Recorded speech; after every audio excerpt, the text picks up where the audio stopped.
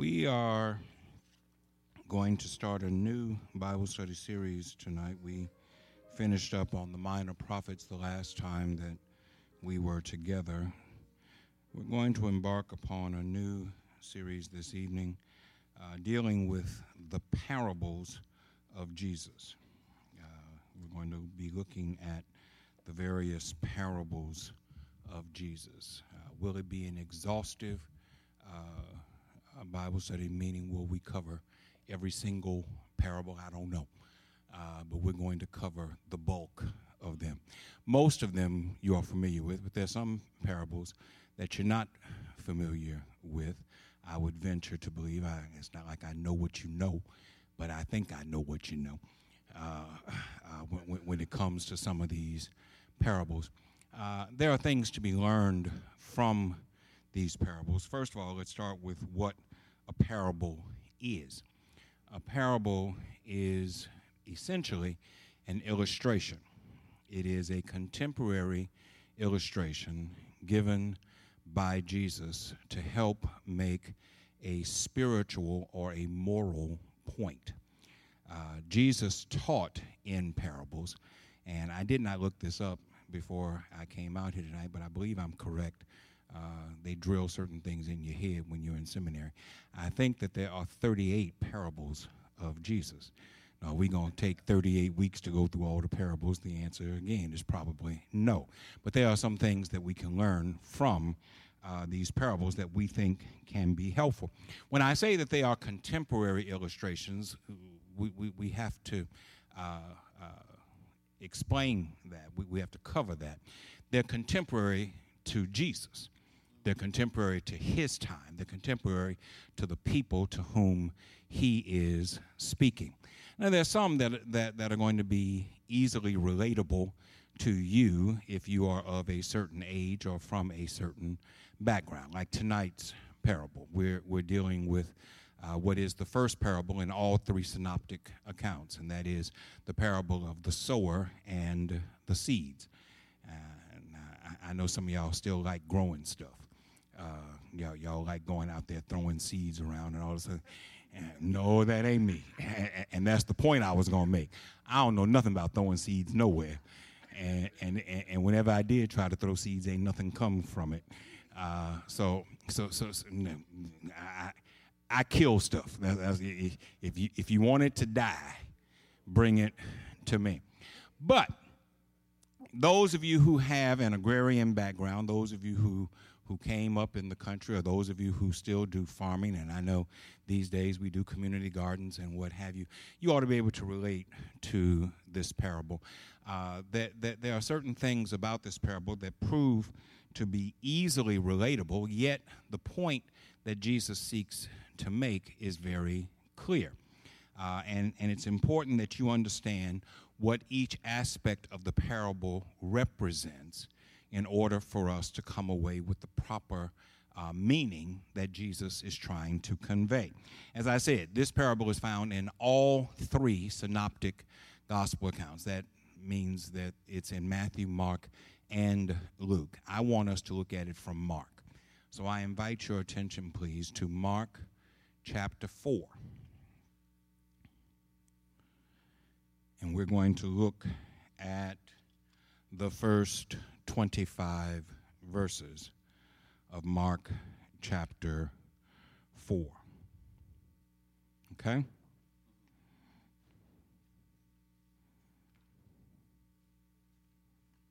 He went back to teaching by the sea.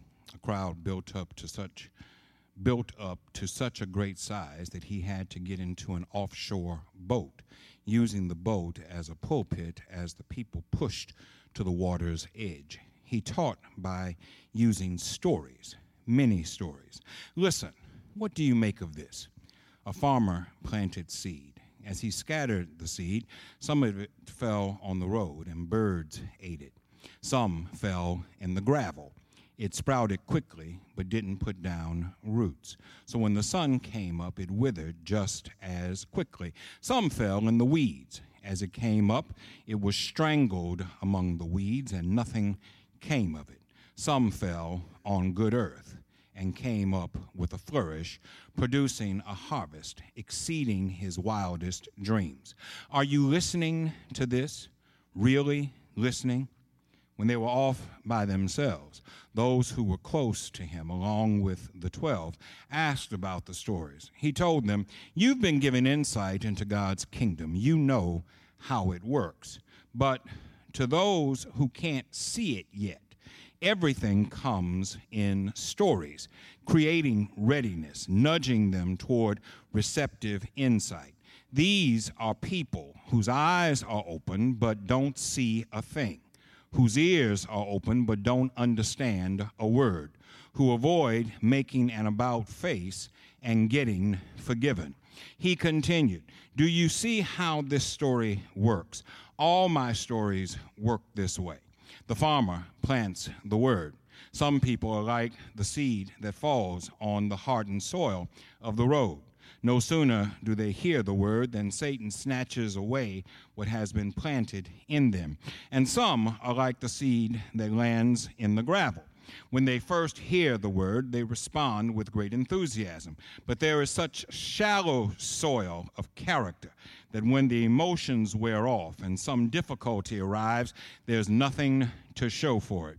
The seed cast in the weeds represents the ones who hear the kingdom news but are overwhelmed with worries about all the things they have to do and all the things they want to get.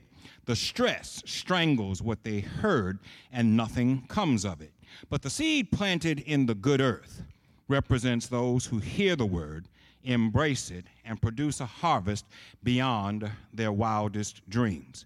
Jesus went on, "Does anyone bring a lamp home and put it under a wash tub or beneath the bed? Don't you put it up on a table or on the mantle? We're not keeping secrets. We're telling them.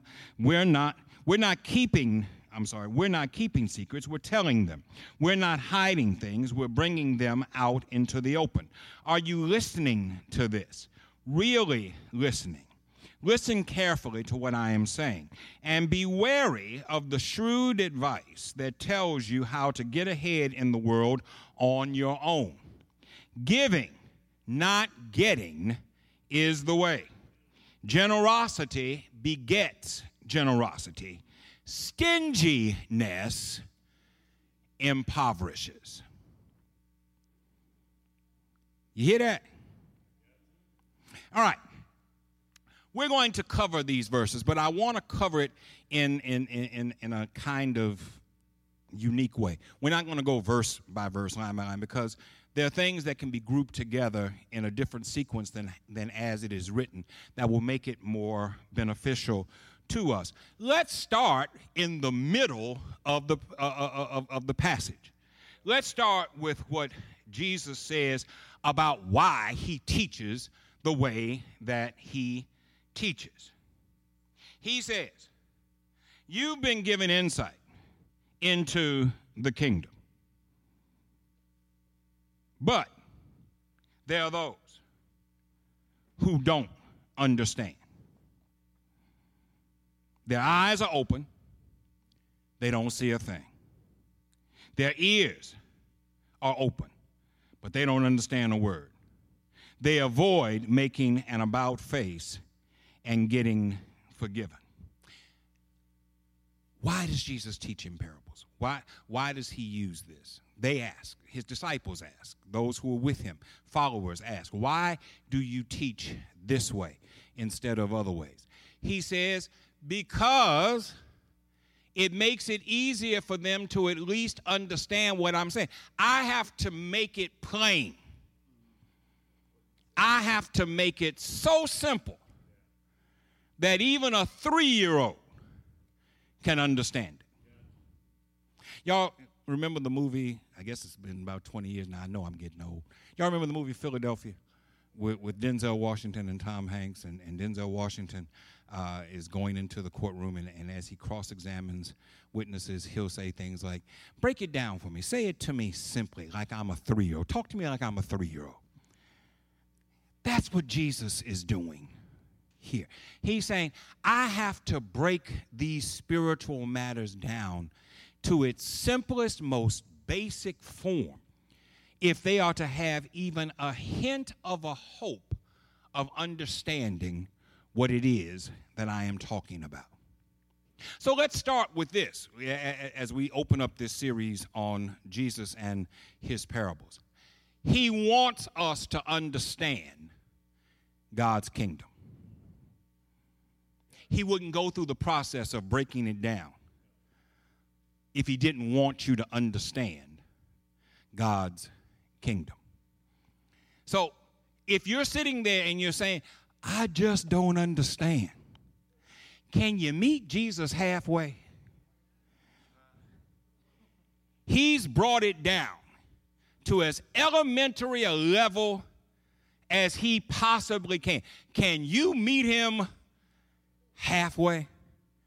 Can you elevate your understanding to at least the cellar level so that you can understand what it is that Jesus is trying to accomplish? Look at what he says about these to whom he's talking. He says, their eyes are open, but they do not see. Their ears are open, but they do not hear or understand. They are unwilling to do an about face and change their ways. He's saying the problem is not with what I'm teaching. The problem is with your receptivity to what I'm teaching. You don't want to hear it. You have a problem with it. You build up a resistance to it. What parent in here has ever had to tell their child to do the same thing 3 times? 4 times? 5 times? Now, I know of a certain generation, and if you're from that generation, once was enough, because if you didn't do it the first time, you were going to get a beating. All right, let's throw you out the way, okay? And let's deal with what's going on right now. Right now, you have to say the same thing 3 times, 4 times, 5 times. And it's not because they can't understand. It's that they don't want to understand. Let me ask you this. How many people in here have been saved 30 years? Raise your hands. Anybody in here who's been saved 30 years? Raise your hand. Keep your hands up if you've been saved 40 years. Keep your hands up if you've been saved 50 years. All right, I got a whole lot of folk who's got hands up. Let me ask you a question. What's so hard to understand about love your enemies?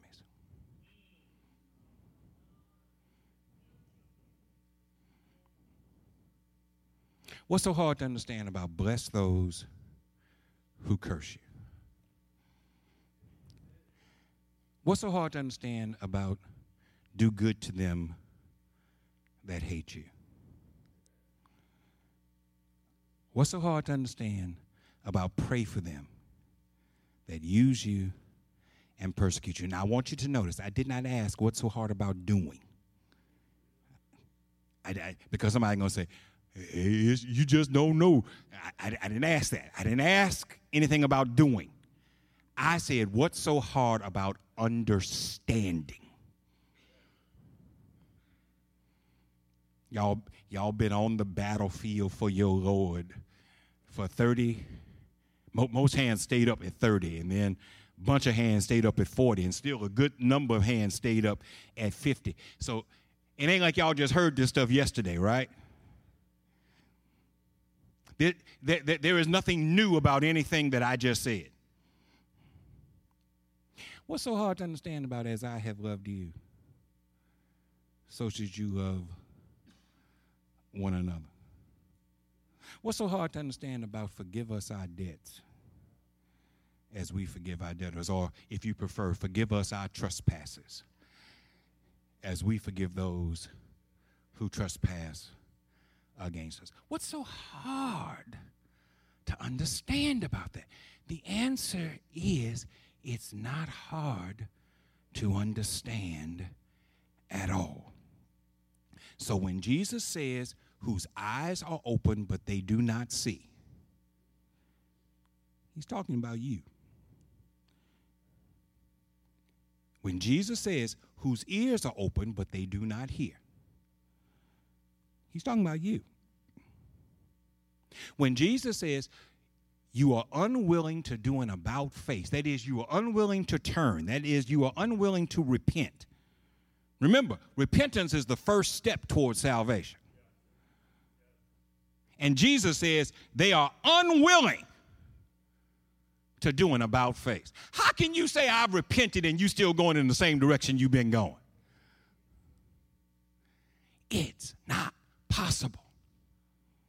Why does Jesus teach in parables, they ask? Jesus, why do you use this method of teaching? Because I'm trying to make it as simple as I possibly can. And with its simplicity, somebody's still going to find a reason to say, I don't understand what you're talking about. Now, you can make it difficult if you want to. I spent 3 years in seminary, and there were folks who wrote, and every third word was a 5-syllable word. And I think their whole point was to show people how many 5-syllable, 6-syllable, 7-syllable words they knew. You can make it more difficult if you want to. But why do that? When the whole point of communication is to make sure that you understand what I'm saying and I understand what you're saying. If I talk to you about transubstantiation and consubstantiation, what you going to do? Your eyes are going to roll up in the back of your head. You're going to look at me, and you're going to do one of two things. You're either going to squint like you really tried to understand, or you're going to nod your head like you do understand, and you don't know what I'm talking about.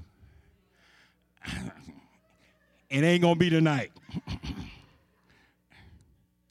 Transubstantiation and consubstantiation have to do with religious views with regard to the Lord's Supper, just to let you know that I do know what they mean. One denomination believes that when you take the Lord's Supper, it literally becomes the body and blood of Christ. Those are Catholics. That's called transubstantiation. As you bless the bread and the wine, it becomes the literal body and blood of Christ. Consubstantiation is what the Protestants believe, and by the way, Baptists are not Protestant. We're Baptist. Protestants mean you protested against the Roman Catholic Church. Baptists were never a part of the Roman Catholic Church, therefore we are not protesters, even though we are lumped in with the Protestants. Consubstantiation is the point of view of people like United Methodists and Presbyterians and Episcopalians, which say that while the bread and the wine do not change in its essence, it does not become the literal body and blood of Christ. It takes on the spiritual aspect of the body and blood of Christ, and that's called consubstantiation. Baptists don't believe in either one of those. But since I use those terms and threw them out there, I just want y'all to know, he just made them words up. No, he did not. You go back and look them up. They're real.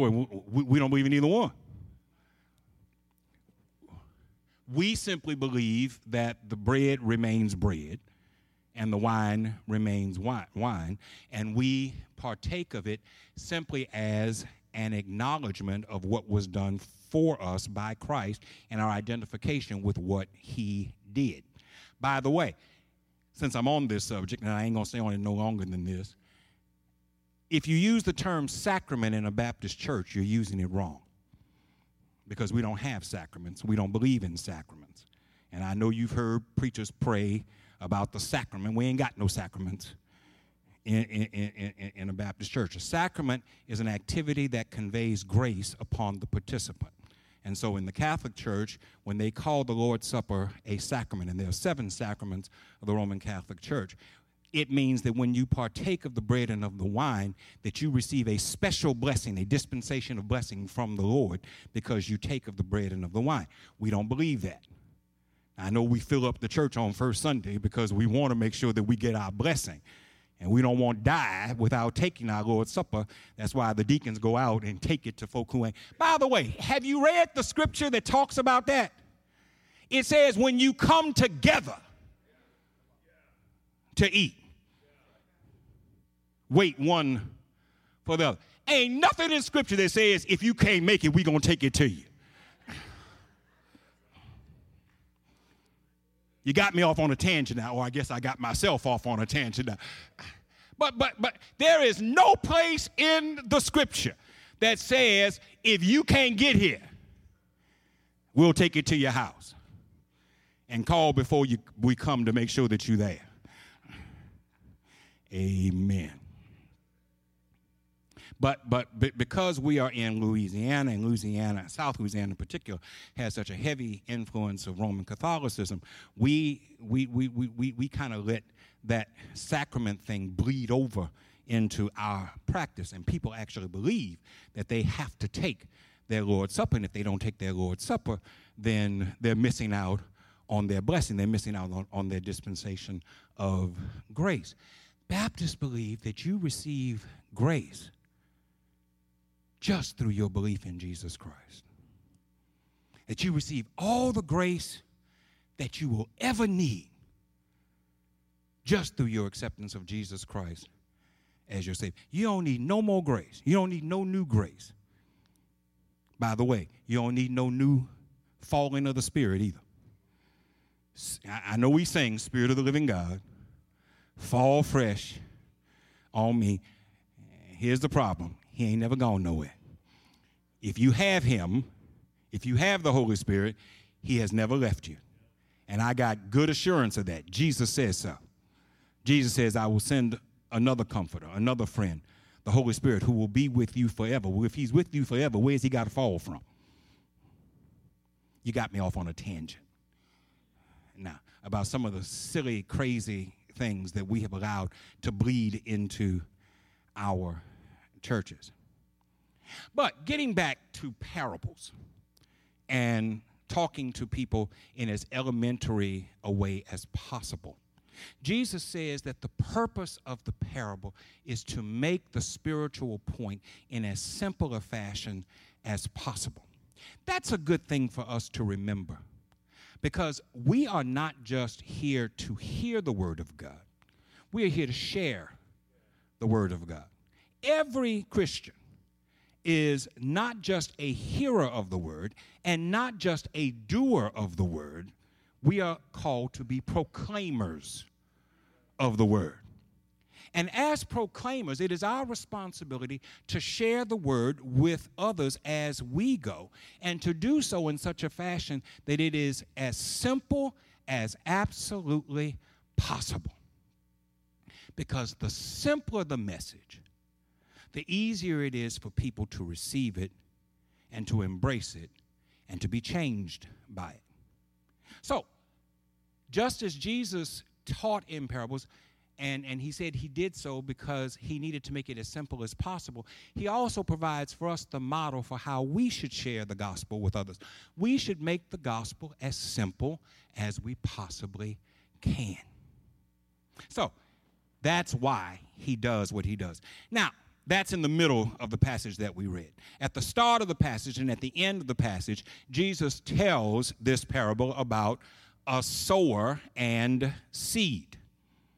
And what's important for us to understand is what the various things in the parable represent. As we go through this series on the parables of Jesus, at some point every week, we're going to talk about what each aspect of the parable represents.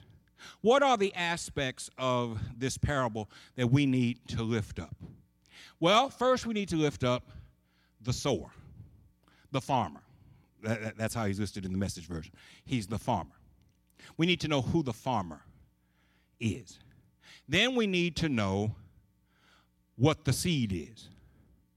And then we need to know what the soil represents. Okay? So let's answer those three questions very quickly and very simply. The farmer is you.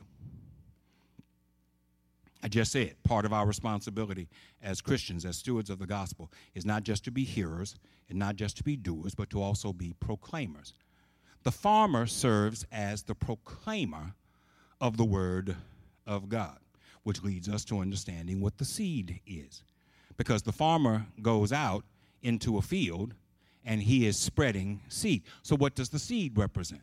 The seed represents the word of God. And so it is the responsibility of us, the farmer, to share the seed, the word of God, in the field. The field, I didn't mention the field. The field represents the world. Okay? So we've got the farmer, we've got the seed, we've got the field. But then Jesus says that as the farmer shares the seed in the field, the seed falls on particular types of ground. And the particular types of ground represent those who hear the word of God. Now, we have a tendency, preachers have a tendency to oversimplify this, and we try to break it down into a mathematical equation. And we say things like, if you look at it from a mathematical standpoint, 3 out of 4 places where the seed falls, nothing good happens. But it's not really about the math of it. It's not, it doesn't, the message that you are to come away with is not 75% of the time nothing's going to happen from the seed that you plant. Because if you looked at it from a mathematical point of view, the number would be a whole lot higher than 75%. Did you get that? I was with somebody the other day, and we were talking about the ministry and the work that we're doing. And I said to them, sometimes the older I get, the more I understand Jeremiah. Y'all know what I mean by that? Y'all know anything about what Jeremiah did? Jeremiah preached an unpopular message for 40 years. And for 40 years, he got no converts. Nobody believed him. Nobody embraced him. Nobody accepted him. They laughed at him. They mocked him. They ridiculed him. At some point, they tried to kill him. And after 40 years, you know what Jeremiah said? God, I'm going home. I ain't doing this no more. This is a waste of my time and my energy. I'm going home. And the point I was making to my colleagues is sometimes you get frustrated in this work. You know what you're doing is right. You know you're doing it to the best of your ability, and don't nothing come from it. If we were to look at it from a realistic standpoint, it's far more than 75% of the time that you plant seed, but nothing comes of it. The point of the matter is not to break it down mathematically. The point of the matter is to make it clear that you're not responsible for how the soil receives the seed. You're only responsible for making sure that the soil has access to the seed. Think about that. We can imagine, Jesus says that a farmer planted seed, right? Now, I told y'all 30 minutes ago, I don't plant nothing, and if I do, it's going to die. But I listen to y'all talk about planting stuff. So I know from listening to y'all talk about planting stuff that there are ways to plant to make sure that you maximize the potential of the seed taking root and growing. You got to make sure that you use the proper fertilizer for the ground. You got to till the soil, which means you got to break up the soil, and then you got to put the proper nutrients in the soil. You got to make sure that it's not too barren, not too dry, but it can't be too moist. It can't have too much shade, but it can't be out in the sun too long. Y'all got to find the optimum place to plant your stuff. And I listen to y'all talk about, y'all talk about planting the way y'all talk about fishing. Well, now this is the way I do it, and this is the way so-and-so. Well, yeah, that's a good idea, but have you ever tried to plant this? If you plant tomatoes, it's got to be in this kind of soil. And if you plant okra, it's got to be in that. Y'all are experts on all of that. So if y'all are experts and y'all don't do this for a living, don't you think that this man who's a farmer Jesus starts by saying, a farmer planted seed. So I take from that if he's a farmer, this is his business. This is his trade. He does this for a living. He does this in order to make money.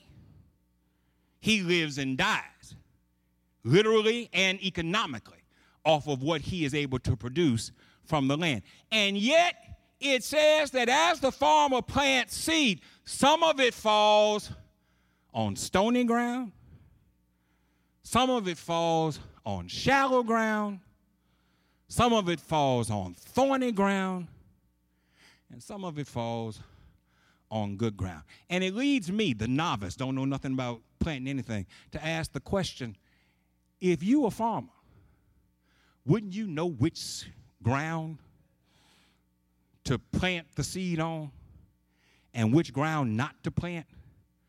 It just seems logical to me, since y'all got all these things figured out and what you got to do and all the nutrients and how you got to break it up, that you would know there's not a good chance of growing anything if you plant it in this ground. There's a better chance if you plant it in that ground, right? Doesn't that make sense? Y'all just look at me like I'm crazy, but I'm not crazy. I'm making a point. The point that Jesus makes is that the farmer is not concerned about the ground. The farmer is concerned about the seed. The farmer ain't concerned about what you're concerned about. When Jesus tells this story, remember, he's talking like he's talking to 3-year-olds. Jesus doesn't talk about the farmer breaking the soil up and tearing the soil down and uprooting all the weeds. He don't talk about none of that, not in this parable. All he says is he's got a bunch of seed and he throws it out there on the ground. He walks and he scatters. He walks and he scatters. As he walks through the field, he scatters the seed. There's a lesson in that. Our job is not to be judgmental about the soil. Our job is simply to plant the seed. Our job is not to say, well, I'm not going to give this ground any seed because this ground isn't ready to receive seed. Somebody's going to have to come through and break this ground up before I will waste my seed by putting it in this ground. That's not the attitude that the farmer has. The farmer simply says, my job is to scatter the seed on any and every ground that I find. My job is to scatter the seed. What's the lesson for you and me in that? The lesson for you and me is if we're the farmer, and if the gospel is the seed, and if we're going through the field, our job is to scatter the seed everywhere we go. Our job is not to say, well, they ain't ready to receive it, so we ain't going to give it. They aren't holy enough to receive. Do you remember when somebody thought you wasn't holy enough? Or have you always been as holy as you are? They aren't sanctified enough. Do you remember when nobody thought that you were sanctified? Or have you always been sanctified? Your job is to plant the seed everywhere you go. Here's something for you to think about. If you're planting the seed everywhere you go, and the seed falls on stony ground and on shallow ground and on thorny ground, that means that you're walking through stony places and shallow places and thorny places. Think about that.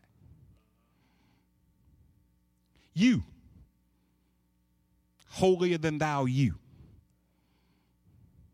Saved, sanctified, heaven bound, too blessed to be stressed, you. You spend a whole lot of time in stony places and in shallow places and in thorny places. I think there's a reason why Jesus chose stony and shallow and thorny. Because at some point you've been stony. You've been shallow. You've been thorny. What does he say about the seed that falls on the stony ground? Look at verse 5. Verse 3 and 4. Listen, what do you make of this? A farmer planted seed. As he scattered the seed, some of it fell on the road, and birds ate it. Then skip down to verse 15. That's the connection. Some people are like the seed that falls on the hardened soil of the road. No sooner do they hear the word than Satan snatches away what has been planted in them. Some of you have been stony. Some of you may still be stony. Have you ever heard something from the Lord and just rejected it out of hand? Has the Lord ever planted something in your spirit and you just don't want to have anything to do with it, so you just resist it, reject it, push it away, act like it was never even said? In the noonday Bible study, we're studying James. Turn in your Bibles to James for just a second. I want you to see what stony ground folk look like.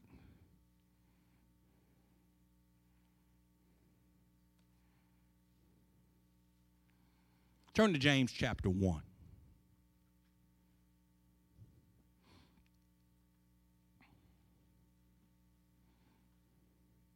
And understand this. James is not writing to unsaved folk. James is writing to the church. Okay? Look at verses 22 through 24.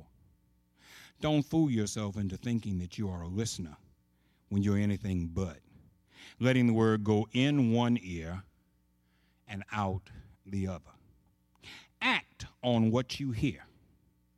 Those who hear and don't act are like those who glance in the mirror, walk away, and 2 minutes later have no idea who they are or what they look like. Doesn't that sound like stony ground folk? Did you know that you go to church with stony ground folk? Did you know that you live with stony ground folk? Folk who hear things in the word of the Lord and yet resist them, reject them, put them off, act like you didn't hear it.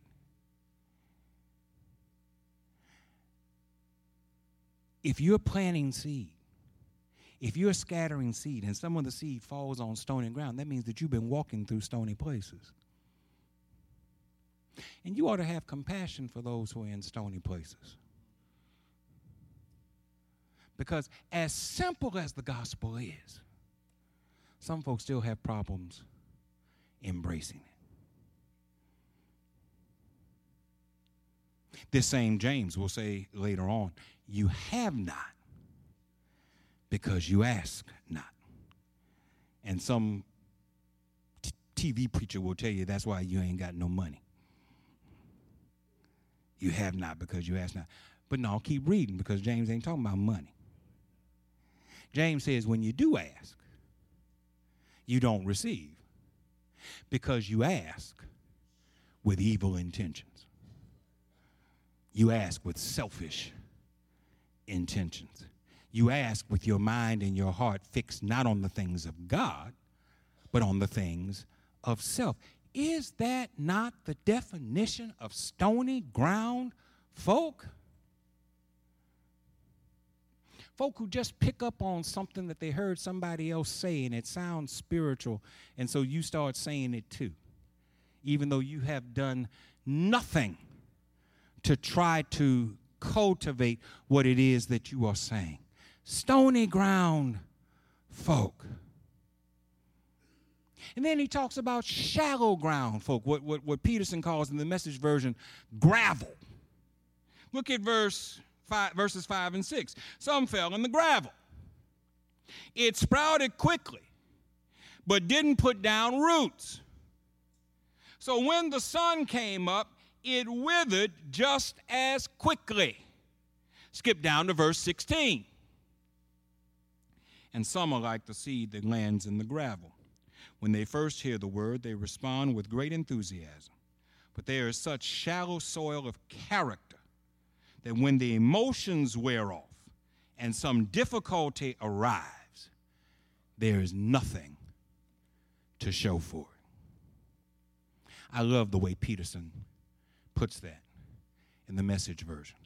He's not saying that you didn't hear it. He's not saying that you didn't receive it. He's saying you didn't let it take root.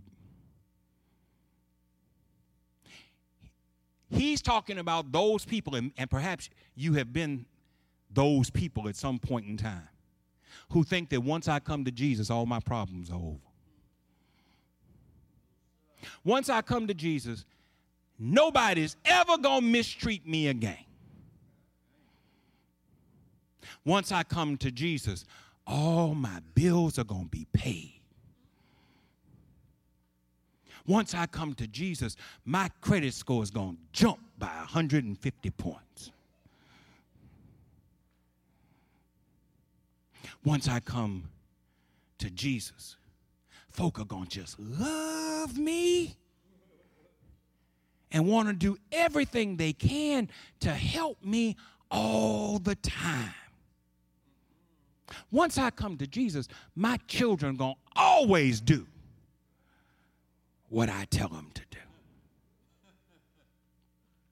Once I come to Jesus, me and my spouse ain't going to ever have an argument, ain't going to ever have a crossword.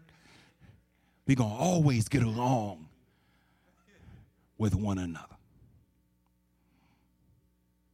That's gravel. That's folk who are so excited. They have such a zeal for God. They've come into the saving knowledge of Jesus Christ, and they're excited by what they have heard, by what they have learned about Jesus. And they believe that now there is never going to be another problem. And when problems come, they don't know what to do. Wait a minute, Jesus. I go to church every Sunday, and sometimes I go twice. Sometimes I stay for the 11 o'clock service and go to Sunday school in between. Wait. I got up and came to choir rehearsal, and I go to mission meeting, and I was out at Bible study on Wednesday night when I could have been at home watching TV. Wait a minute. What you mean I got these? I give my tithe, and I know that once I give my tithe, everything is going to be all right. Shallow folk. Shallow folk. Now, I'm not criticizing you for being shallow. I'm just making the point. If you believe that once you come to Jesus, all your problems are over, you need to dig a little deeper. You need to look at what happens to folk who come to Jesus. Let's start with Jesus. Well, instead of going to all the folk who came to you, why don't we just start with Jesus? He was wounded for our transgression. He was bruised for our iniquity. The chastisement of our peace was placed upon him. Let's start with him. Dragged him out of the Garden of Gethsemane.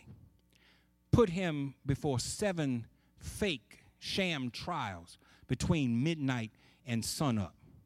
Beat him unmercifully, blindfolded him, spat upon him.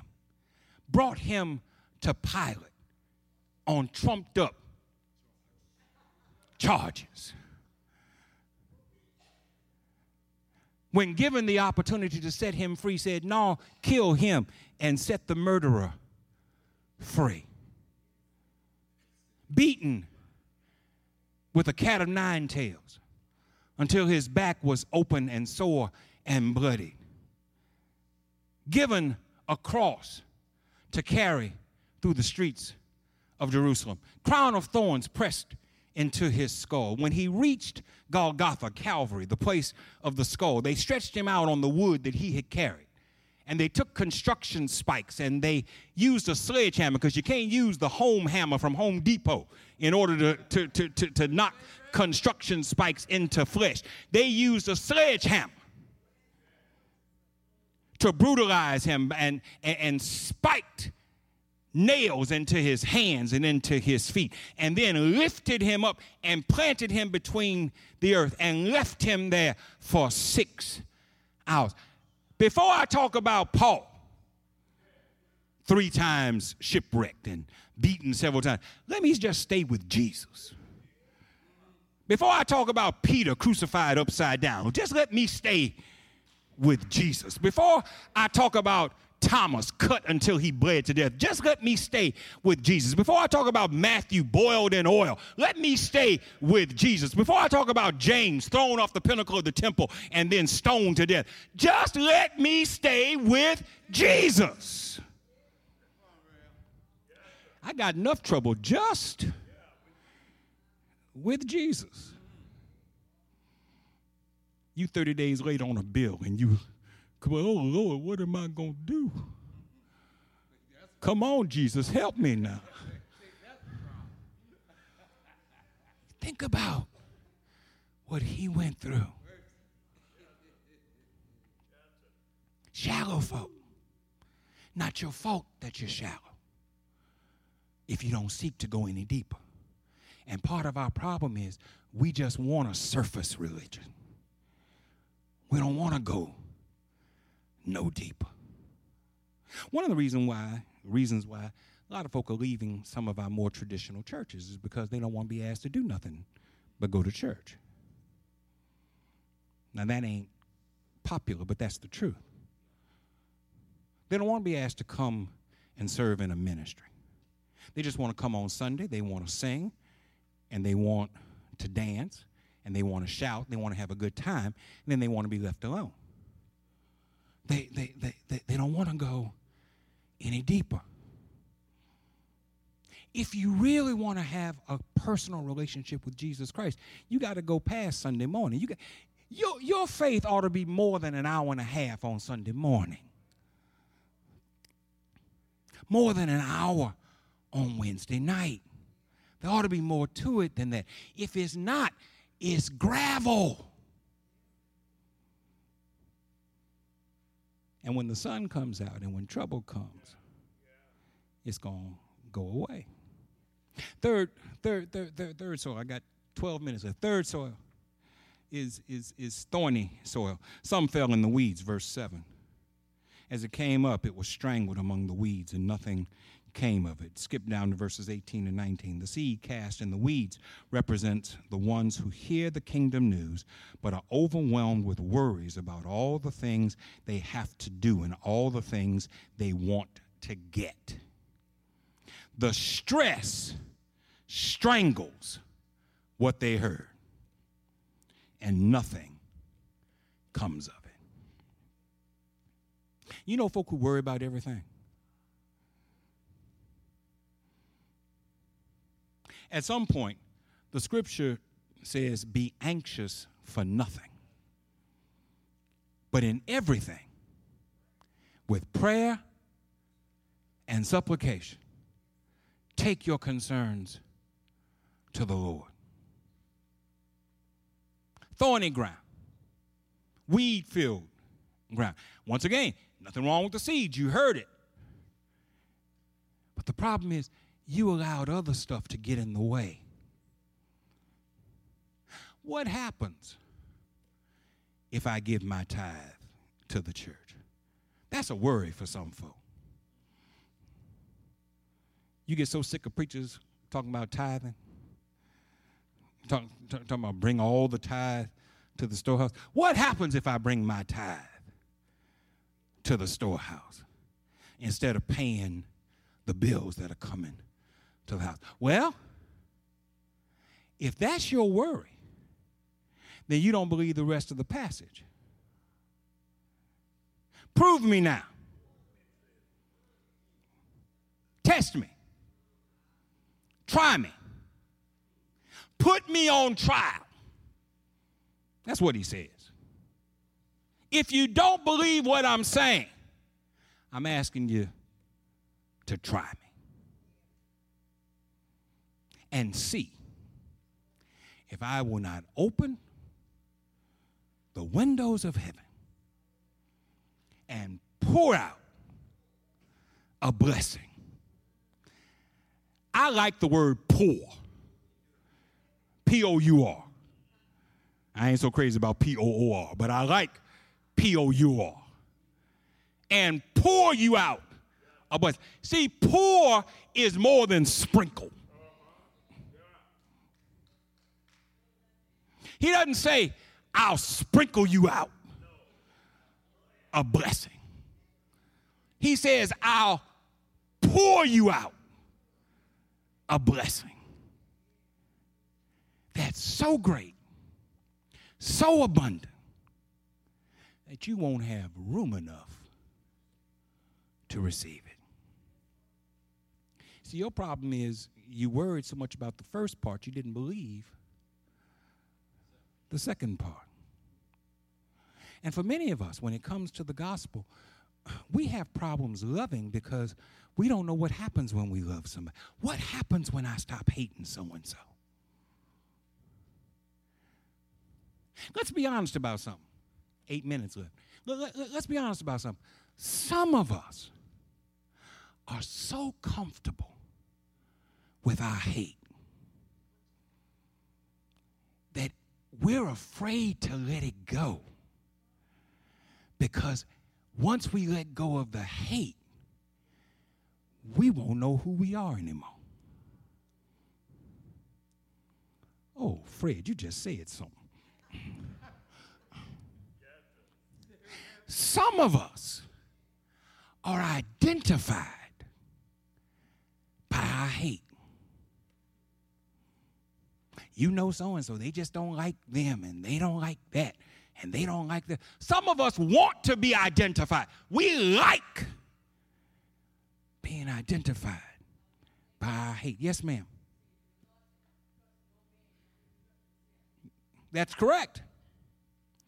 It is hard for us to know when you've been in the same place for so long and you've become comfortable, even if the place where you are ain't no good, you'd rather stay in the no good place that you know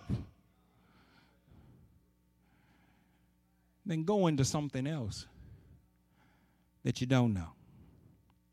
I am so tired of Christian folk saying, I want the Lord to open a door. If the Lord just opens the door for me, and then the Lord opens a door and you ain't willing to go through. You know why you ain't willing to go through? Because you're so comfortable with what's on this side of the door. And you don't know what's on the other side of the door. What's on the other side of the door could be terrible. What's on the other side of the door could be dangerous. What's on the other side of the door could be deathly to me. What's on the other side of the door could be great. It could be marvelous. More often than not, it's some combination of all those things. There's probably some bad and some good. There's probably some high and some low. There's probably some wonderful and some not so wonderful. But you'll never know because you ain't willing to go through the door. Thorny ground. Always worried about something. Talking like you love the Lord. I used this example earlier today in the noon Bible study, but it fits with what I'm talking about right now. We need to be the fellow who brought his son to Jesus, who had a seizure. In Mark chapter 9, Scripture tells that there was a man whose son was suffering with seizures, and he brought the son to, he came looking for Jesus, but Jesus and 3 of his disciples were gone. They had been on the mountain of transfiguration, but they found the other 9 disciples, and they came to them. He came to them with the son, and the 9 disciples prayed over the man, and they tried to heal the man, but they couldn't heal the man. And when Jesus comes back, he says, "What's going on? What's the problem?" And he says, "Well, my son suffers with seizures. He falls into convulsions, and I brought him to your disciples, but they couldn't do anything to help him. But if you can, I'd like you to help him." And Jesus jumped on the word "if." If I can? What do you mean, if I can? Don't you believe that I can heal him? And the man says to Jesus, I want you to hear what he says. The man says to Jesus, "Lord, I do believe." And then right on the back of that, he says, "Help me with my unbelief." Now, it sounds like it's duplicitous, but it's really not duplicitous. It's us. Because with the best of our intentions, we want to say, "I do believe." But if we were to be honest, life gets in the way of belief. Burdens get in the way of belief. Trials and tribulations get in the way of belief. And so, as much as we want to believe, there are things that pull us away from belief. And we have to overcome those things that pull us away. And so the man says what you and I ought to be saying, "Lord, I do believe. Help me with my unbelief." See, it's the thorns. The seed is good. The ground is good. And the seed starts to work. But because the thorns are there, the thorns serve to separate the seed from the soil, so nothing comes of it. In order to keep that from happening, we have to be willing to say, "Help me with my unbelief." Last thing, 3 minutes. He says some of it fell on good ground and came up with a flourish. Some versions say 30-fold, 60-fold, 90-fold, 100-fold. In other words, you got far more that was produced than what was planted. Now, that's the goal for all of us. The goal for us is to constantly move so that we are never stuck in a place where seed is planted but nothing takes root. The goal for us is to get out of stony places and get out of shallow places and get out of thorny places and move into good ground. And here's the promise. If you ever make it to good ground, watch out for what the Lord can do. The Lord can take a little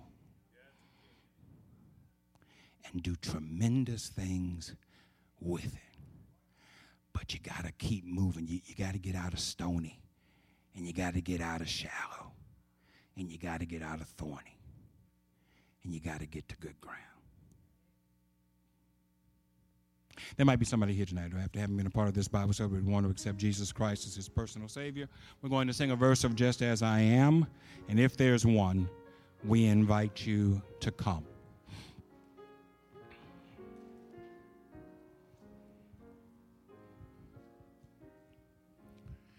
Just as I am without one plea, but that thy blood was shed for me, and that thou biddest me come to thee, O Lamb of God, I come. Repeat after me, please. The Lord bless you. The Lord keep you. The Lord make his face shine upon you and give you peace. Amen. Y'all have a good evening.